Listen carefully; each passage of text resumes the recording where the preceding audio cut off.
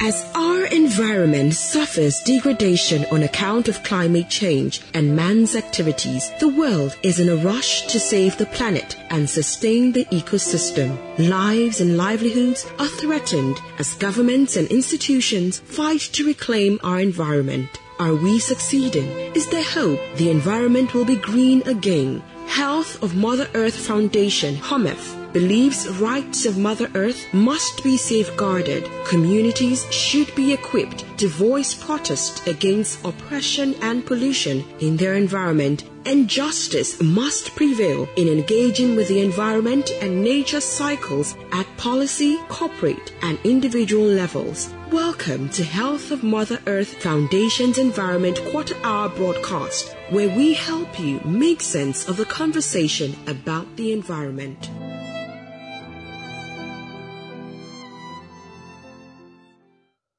Welcome to another fascinating episode of your favorite Environment Quarter Hour program.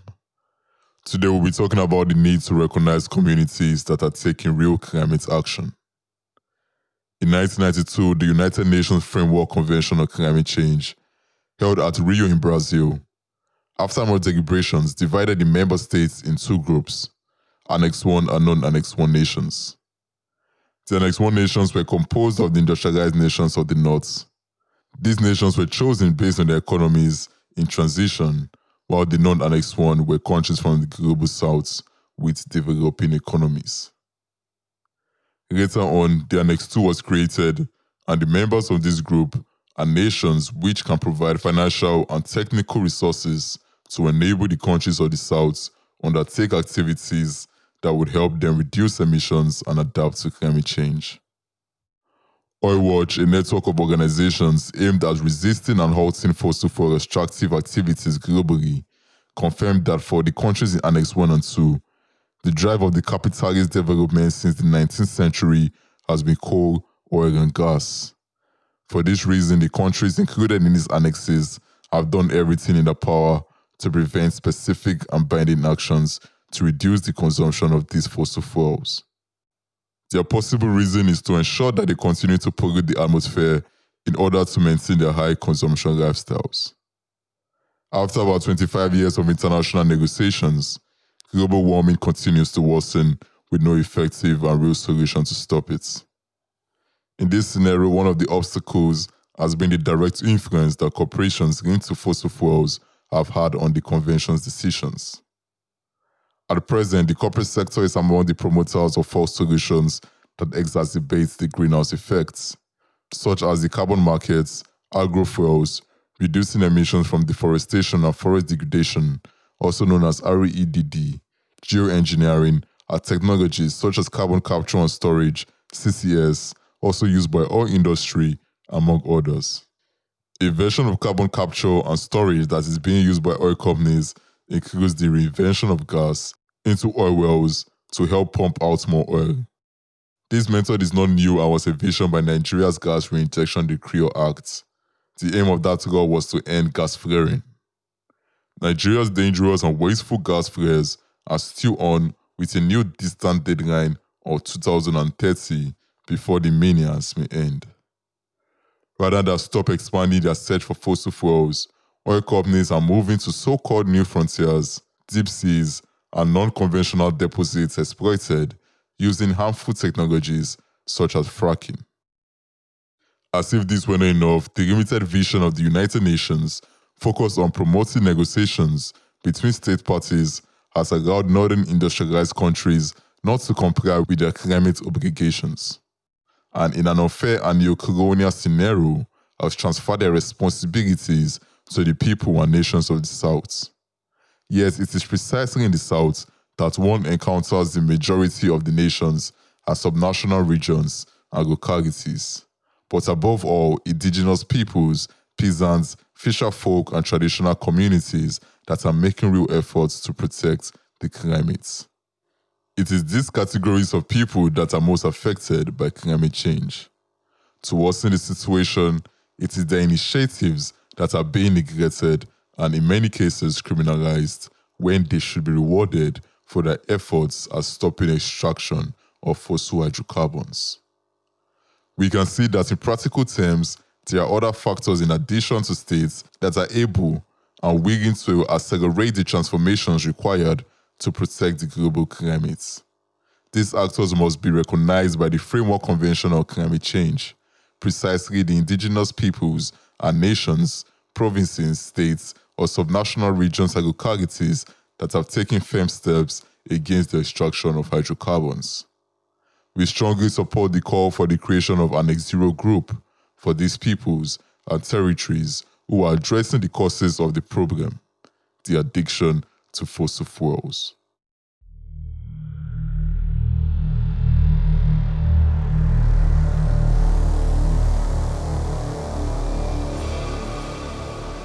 This is HOMEF's Environment Quarter Hour. Stay tuned.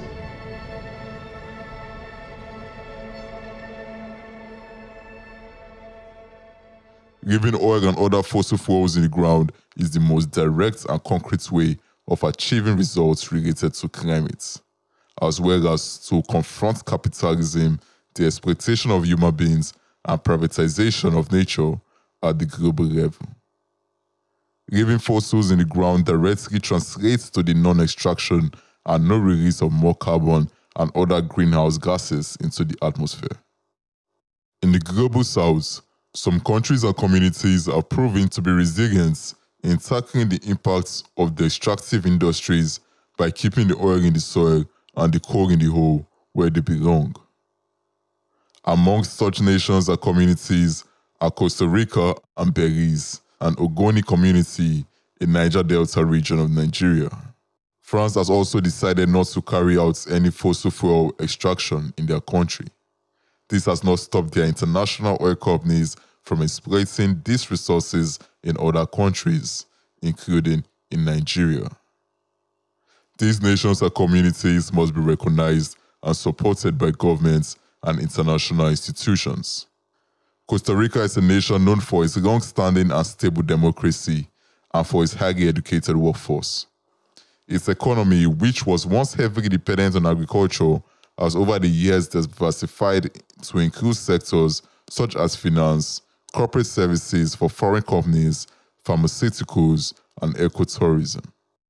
Costa Rica has progressive environmental policies.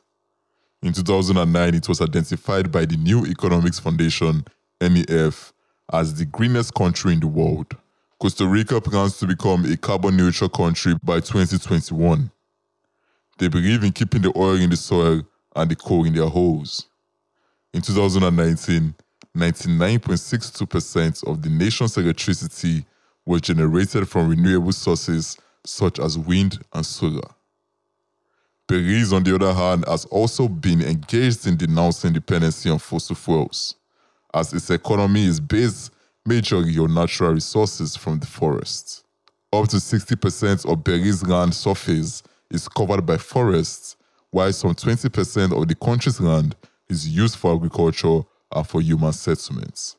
Belize is a leader in protecting biodiversity and natural resources. According to the World Database on Protected Areas, 37% of Belize's land territory falls under some form of official protection, giving Belize one of the most extensive systems of terrestrial protected areas in the Americas.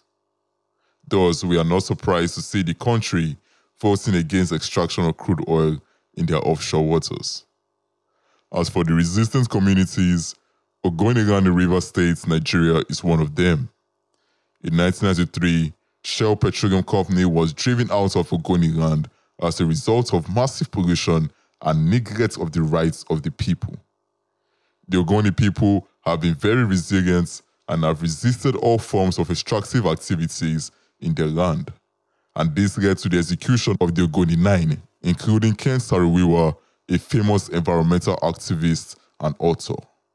Saro-Wiwa was hung by the then military head of state, late General Sani Abacha, on the 10th of November 1995. Ogoni people are currently living in one of the most polluted environments on Earth, despite the fact that the United Nations Environmental Program, UNEP, investigation reports recommended that the environment should be cleaned up. Their water is extremely polluted in some areas, with benzene over 900 times above the WHO recommended standard. We reiterate the call for a return of nations to binding emissions reduction as determined by science instead of the current system where nations decide what is comfortable for them to do. The planet is everyone's home and it is on fire. We are having climate crisis and not simply climate change. It is time to support communities, territories, and nations who decide to keep their fossil resources in the ground. It is time for the creation of Annex Zero. As usual, we leave you with an African proverb. A bird that flies off the earth and lands on an ant's hill is still on the ground.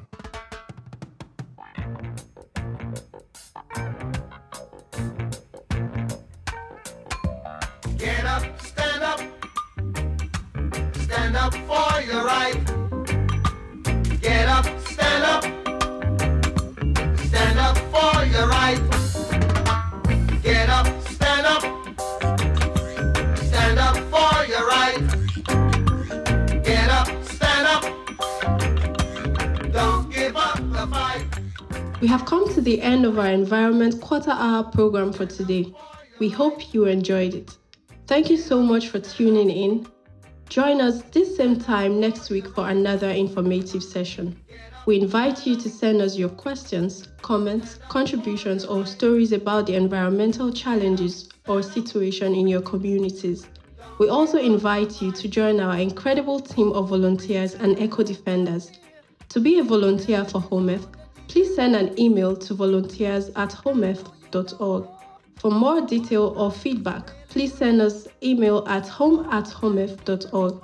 You may also reach us by sending SMS to 090-2700-1754. 090-2700-1754. See you next time.